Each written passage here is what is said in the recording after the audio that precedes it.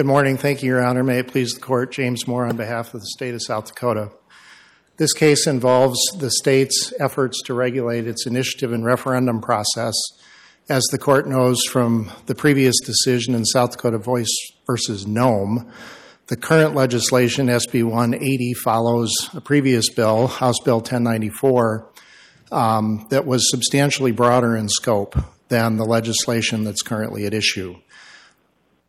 The legislation under review today was in fact narrowed in response to constitutional deficiencies found by Judge Kornman, and this legislation was then challenged on similar grounds, and the district court entered a preliminary injunction enjoining all of SB 180 based on a facial challenge to the bill. Given the preliminary injunction context, the analytical framework involves the injunction factors. I'm going to start with likelihood of success on the merits, talk about the applicable standard of review and the burdens and the interests at issue in this case. And I'll try to get through all of that and answer whatever questions the Court has about any of the other issues in the case. With respect to the standard of review that applies in this case, obviously the Court's challenge is drawing the line between reasonable regulation of state elections and unconstitutional burdens on First Amendment speech. There's been a lot written about the applicable standard. There's less certainty, I think, in agreement on what standard applies in what context under the First Amendment.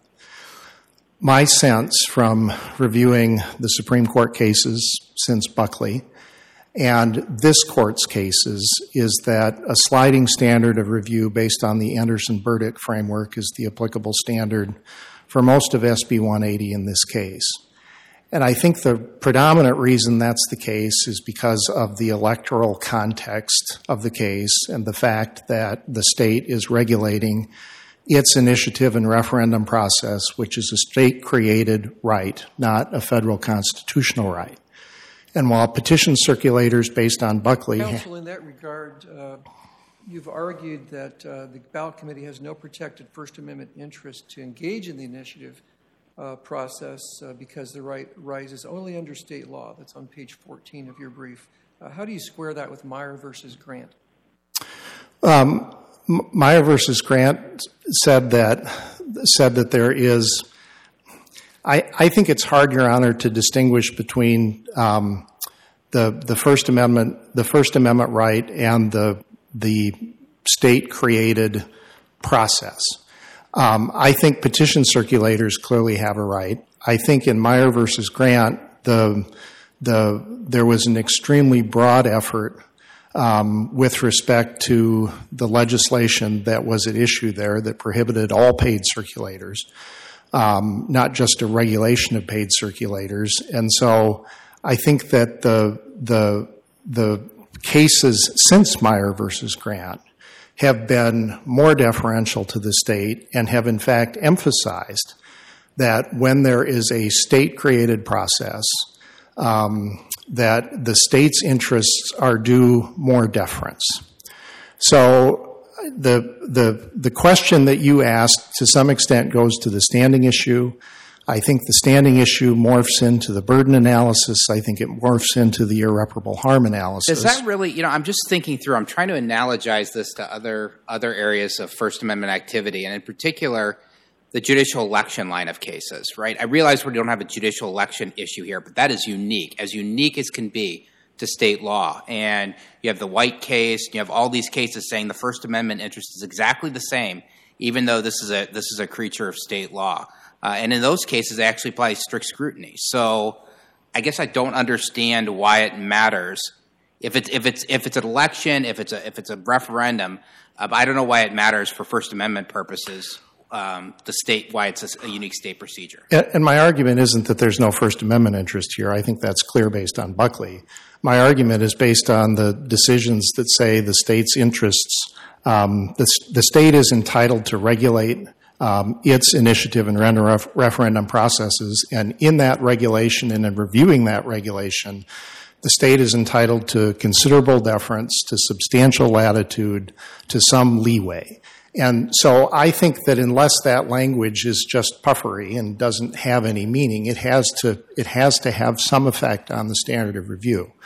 And I think the two most applicable cases from this court for the context of this case are the Miller versus Thurston decision and the Institute referendum versus Yeager case, in which... Is the argument here that there's no that exacting scrutiny then is not the standard of review? Is that the argument you're trying to make? It depends on what exacting scrutiny means. And if exacting scrutiny means what the Supreme Court said exacting scrutiny is in the Americans for Prosperity Foundation case versus Bonta, then no, I don't think that standard applies. That standard requires narrow tailoring and a compelling governmental interest. Well, let me ask you this. How do you square that then with Calzone, our recent en banc decision? That was a unique state. There are a lot of unique state procedures set up there, and we said it's a disclosure law, therefore it's exacting scrutiny. And we even suggested at one point, although the Supreme Court, I think, has scaled back on that there could even be strict scrutiny in those circumstances. Although in Calzone, the standard that the court applied, although exacting scrutiny referred to a substantial relation to a sufficiently important governmental interest, which is different than the recitation of the standard in the Bonta decision. And I think you have to square Calzone with Miller versus Thurston. And I think Miller versus Thurston is closer to the facts of this case. And in Miller versus Thurston, it was sufficient that the legislation advanced an important interest. So I don't think the label controls, and I think that you have to get away from the label and look at the context and the facts. Counsel, don't we have to take Bonta into consideration? Well, to some extent, yes. I think it's a hard case to take into consideration because there was a lot of uncertainty at the Supreme Court. There were three justices who agreed on the standard of review in that case. So it's hard to come away from that decision saying it's clear that this is a standard that applies. And I think you have to, again, distinguish the context, which is different. When we're talking about the initiative and referendum process, there's a lot of language, and you can go back to the Doe versus Reed case from 2011, in which the Supreme Court talked about the importance of the state's interests in not only regulating that process, but in recognizing that it is an inherently public process, and that the public has a role to play in basically ensuring that there's not only no fraud in the process of circulating petitions, but no mistakes made in that process. So I think when you look at the burdens in this case and when you look at the state's interests, one of the important things to keep in mind is that they are subject to a different standard. With respect to burdens, the courts have said that a generalized fear isn't enough, that bare assertions aren't enough, that you need facts establishing that the legislation actually burdens a circulator's First Amendment right. With respect to the state's interests, however, the state is allowed more leeway than that. And the Miller versus Thurston decision, in fact, says that the state doesn't need empirical justification for legislation. We, in fact, have empirical justification in this case based on the decision in Johnson versus Krebs, the lawsuit that was litigated, in which Judge Devaney entered a writ of mandamus prohibiting an initiated measure from being on the ballot after the initiated measure had been certified to be on the ballot after the Secretary of State completed the review process that was going on there. And I think it's important to note that the Secretary of State's review process invalidated 200 signatures, and through the litigation process, there were another 116 signatures that were invalidated. That bill, and there's testimony in the record in the form of affidavits, that bill was the genesis, that lawsuit was the genesis for both HB 1094 and for SB 180. The state acted on what it saw was a problem with particularly paid petition circulators. But not solely with paid circulators, Not right? solely, but predominantly is the adverb that's in the affidavit. Was that the 2018 petition that you talked about as far as the statistical analysis? I believe it was, yes, I think it's 2018. It preceded both bills. I had a question about that. Your brief asserts on page 27 that you've presented evidence of corruption and compromised election integrity, and that 45% of sampled signatures on this petition were declared invalid. And my question is, does that really show evidence of corruption or just clerical errors? I think that's a fair point, Your Honor, and I'm not prepared to stand here today and say that the state's primary interest was fraud or corruption. But I think that goes to our, regardless of what standard of review that we apply, we have to know what the state's interest is. And if the state is asserting an interest in preventing fraud and corruption, you've already got a wide array of statutes already in place to address that.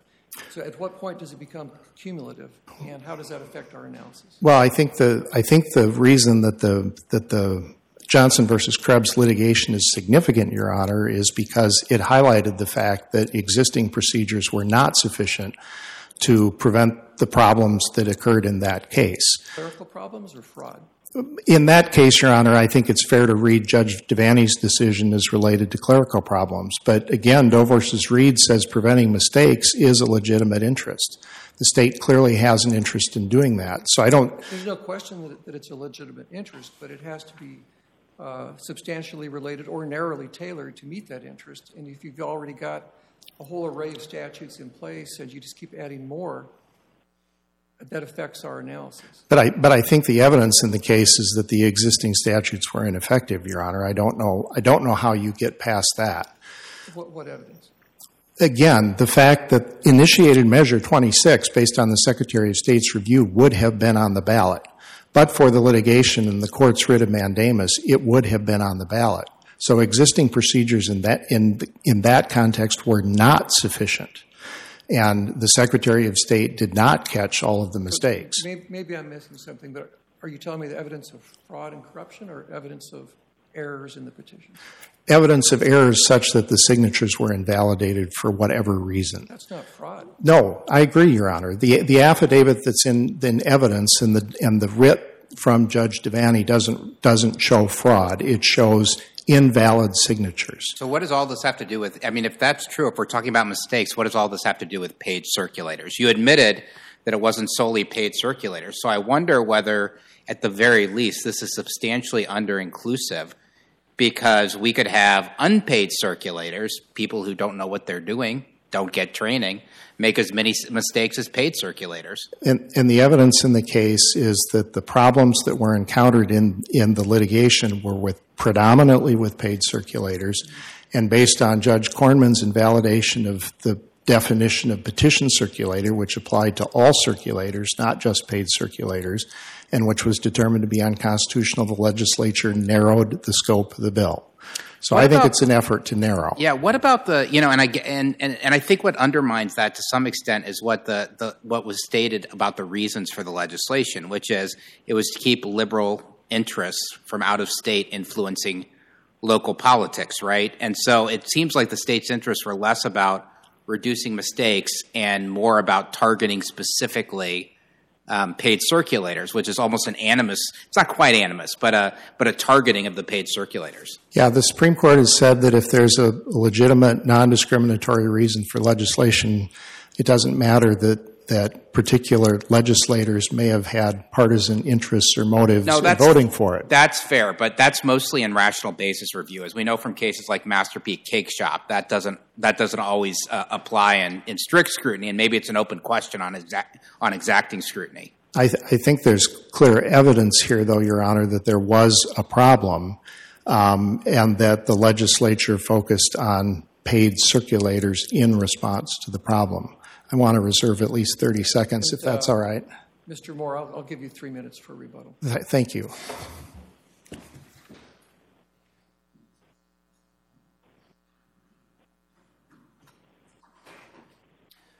All right.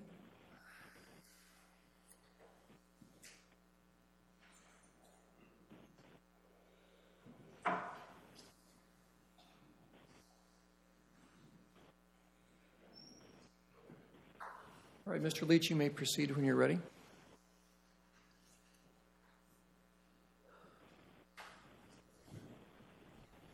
Thank you, Your Honor. May it please the Court. Buckley versus American Constitutional Law Foundation established that petition circulation is core political speech for which First Amendment protection is at its zenith. For 3 reasons, the District Court properly entered a preliminary injunction against SB 180.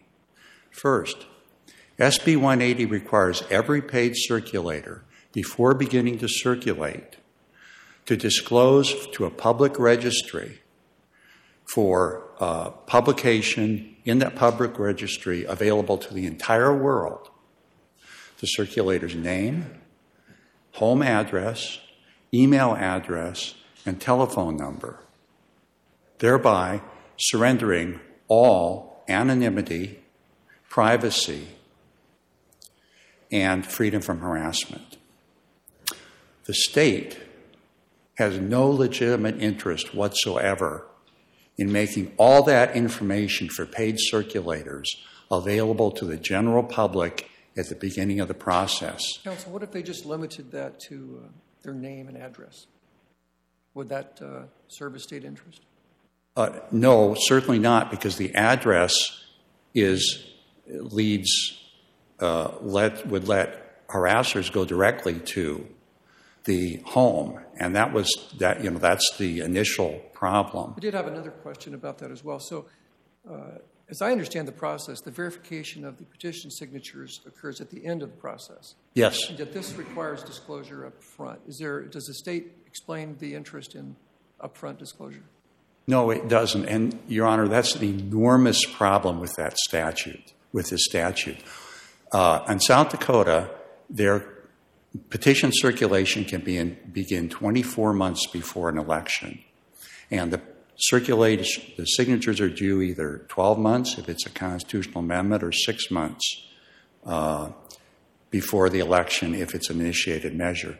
So all this information is required to be disclosed before circulation even can begin, whereas the state has no need for it whatsoever until the end of the process, when it actually receives the signatures all at once and counts the signatures and evaluates the 700 statistically selected. So there's no connection whatsoever between the two. And with no connection, there's no state legitimate interest.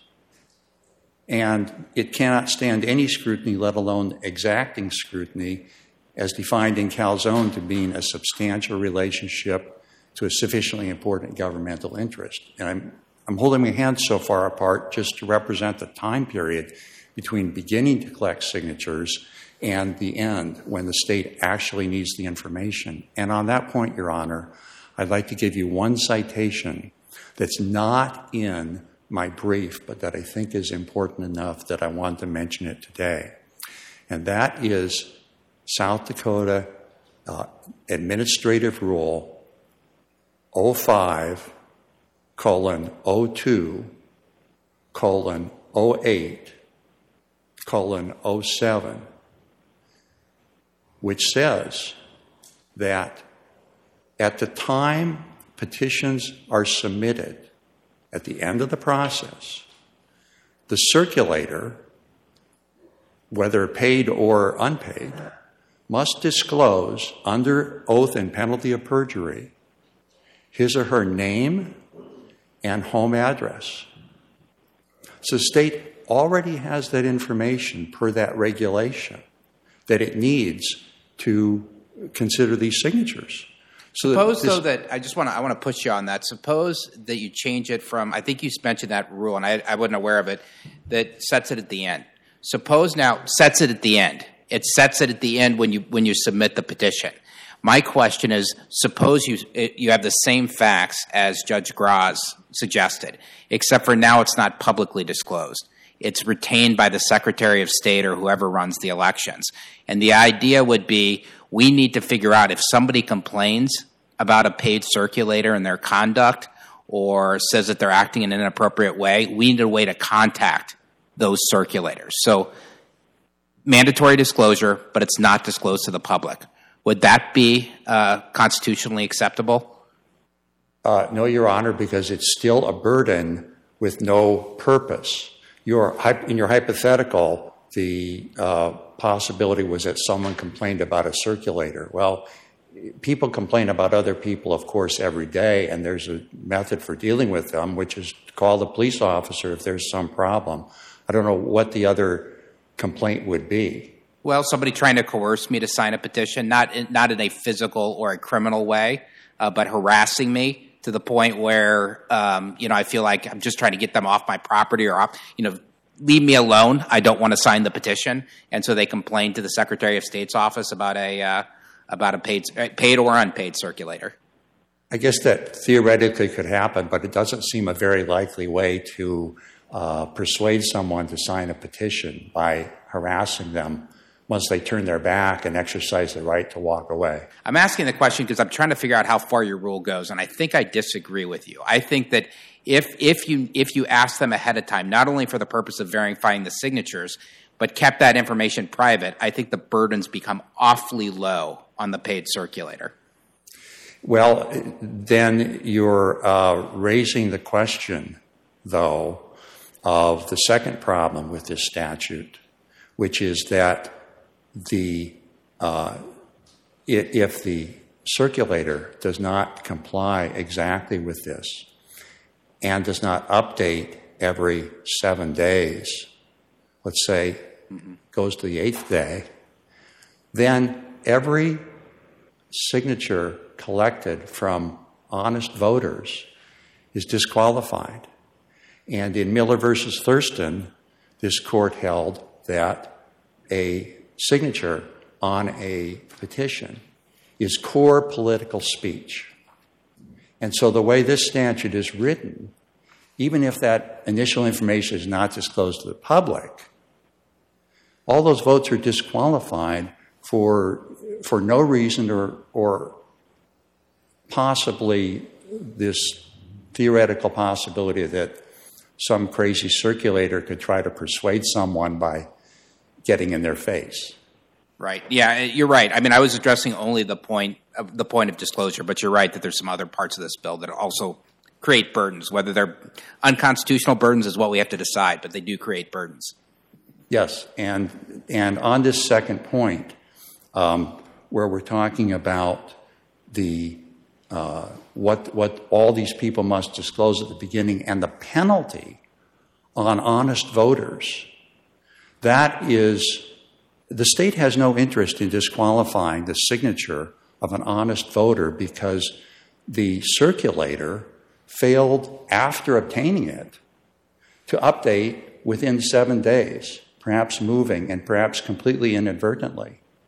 A college student goes back to school at the end of the school year and doesn't change address within 8 days, or anyone moves, or anyone changes their email address.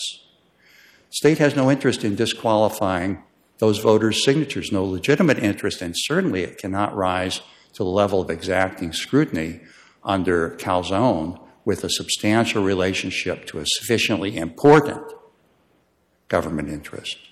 So it's maybe I've already made my point, but it's not just what the burden is and whether there's a minimal burden, but it's the effect on core political speech of voters' signature from this rule the state has imposed. We've covered the first two grounds why this statute is unconstitutional. The third ground I'd like to turn to now is that it applies only to paid circulators. And in the district court, we argued that under Citizens United, strict scrutiny applies. And there's no compelling state interest possible because this is a citizen initiative. And a citizen initiative cannot engage in quid pro quo corruption. The district court found it unnecessary to reach that issue because under exacting scrutiny, this law was unconstitutional on that third ground as well. Likewise, we're in the same position in this court. We're asserting strict scrutiny, but you need not reach it that question, whether strict scrutiny applies, because because under exacting scrutiny it goes out, because there is no substantial relationship to a significantly important governmental interest to focus and discriminate only against paid circulators, thereby discriminating against the use of money to enable political speech, which, of course, is the core holding of Citizens United.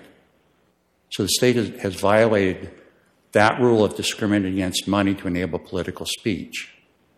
And in doing so, it does not meet exacting scrutiny. It does not meet either strict scrutiny or exacting scrutiny. Mr. Leach, in your view, is there anything in the record that indicates a higher level of fraud or error on petitions circulated by paid circulators as opposed to volunteers?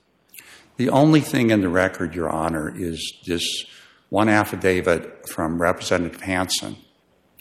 And Representative Hansen, as was discussed during my friend's argument, is a compromised witness because of what he said to the newspaper about the purpose of HB 1094, which is the immediate cut and paste predecessor of SB 180. But continuing, Your Honor, even putting that aside, in that situation, Representative Hansen testifies that in past 10 years he knows of one case where there's been a problem, and that's this 2018 case.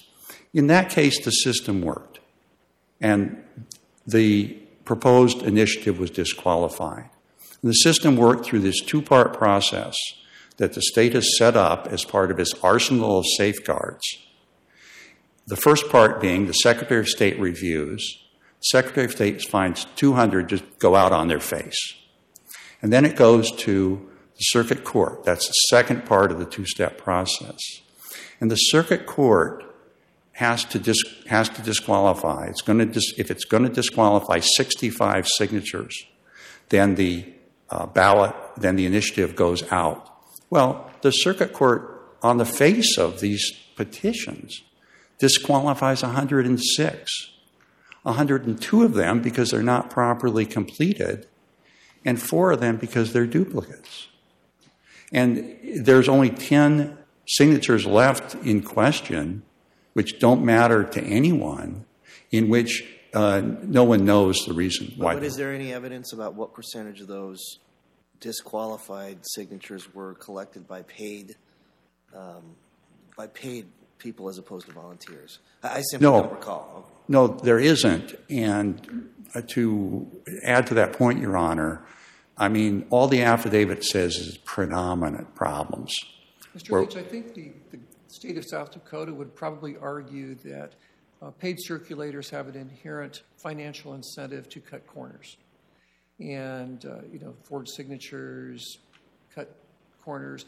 And because they have a paramount interest in preserving election integrity, that allows them some leeway in regulating paid circulators. How would you respond to that? Well, I'd respond with 2 points, Your Honor. First of all, some leeway is a long ways from proving satisfying exacting scrutiny. But to go to the factual question, I mean, the district court in this case, and if I'm not mistaken, the Supreme Court in Buckley, said that paid circulators have an added incentive to be correct and accurate so that they can keep their jobs and they can continue to be hired for that work, because no paid circulator who creates errors like this and thereby endangers the petition is ever going to be hired again. So with that, Your Honor, I see my time is almost up. I'd like to leave you with the words of Justice Thomas concurring in McCutcheon versus FEC in 2014, in which he wrote that political speech is the primary object of First Amendment protection and is the lifeblood of a self-governing people. Thankfully, We have decisions such as Citizens United, Calzone, and Bonta, which follow that principle. In this case, Judge Pearsall's decision correctly follows that principle. I see my time is up. I'll just finish my sentence, if I may, Your Honor. Yes. Thank you, Your Honor. Judge Pearsall's decision properly follows that principle, and to do anything other than to affirm would be to let a little of the lifeblood out of the First Amendment. Thus, we ask the Court to affirm the preliminary injunction and remand for consideration of the permanent injunction. Thank you, and thank you for allowing me to exceed my time, Your Honor. Thank you, Mr. Leach.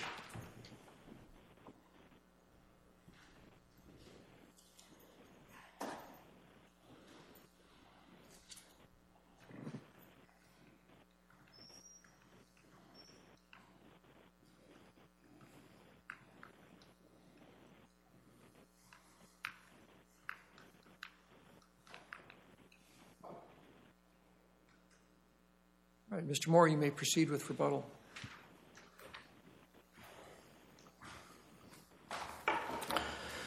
Thank you, Your Honor. To start at the end, again, the language and the standard matters in this case. There's a big difference between some leeway being afforded to the state and considerable leeway being afforded to the state, which is the language that the Supreme Court has used.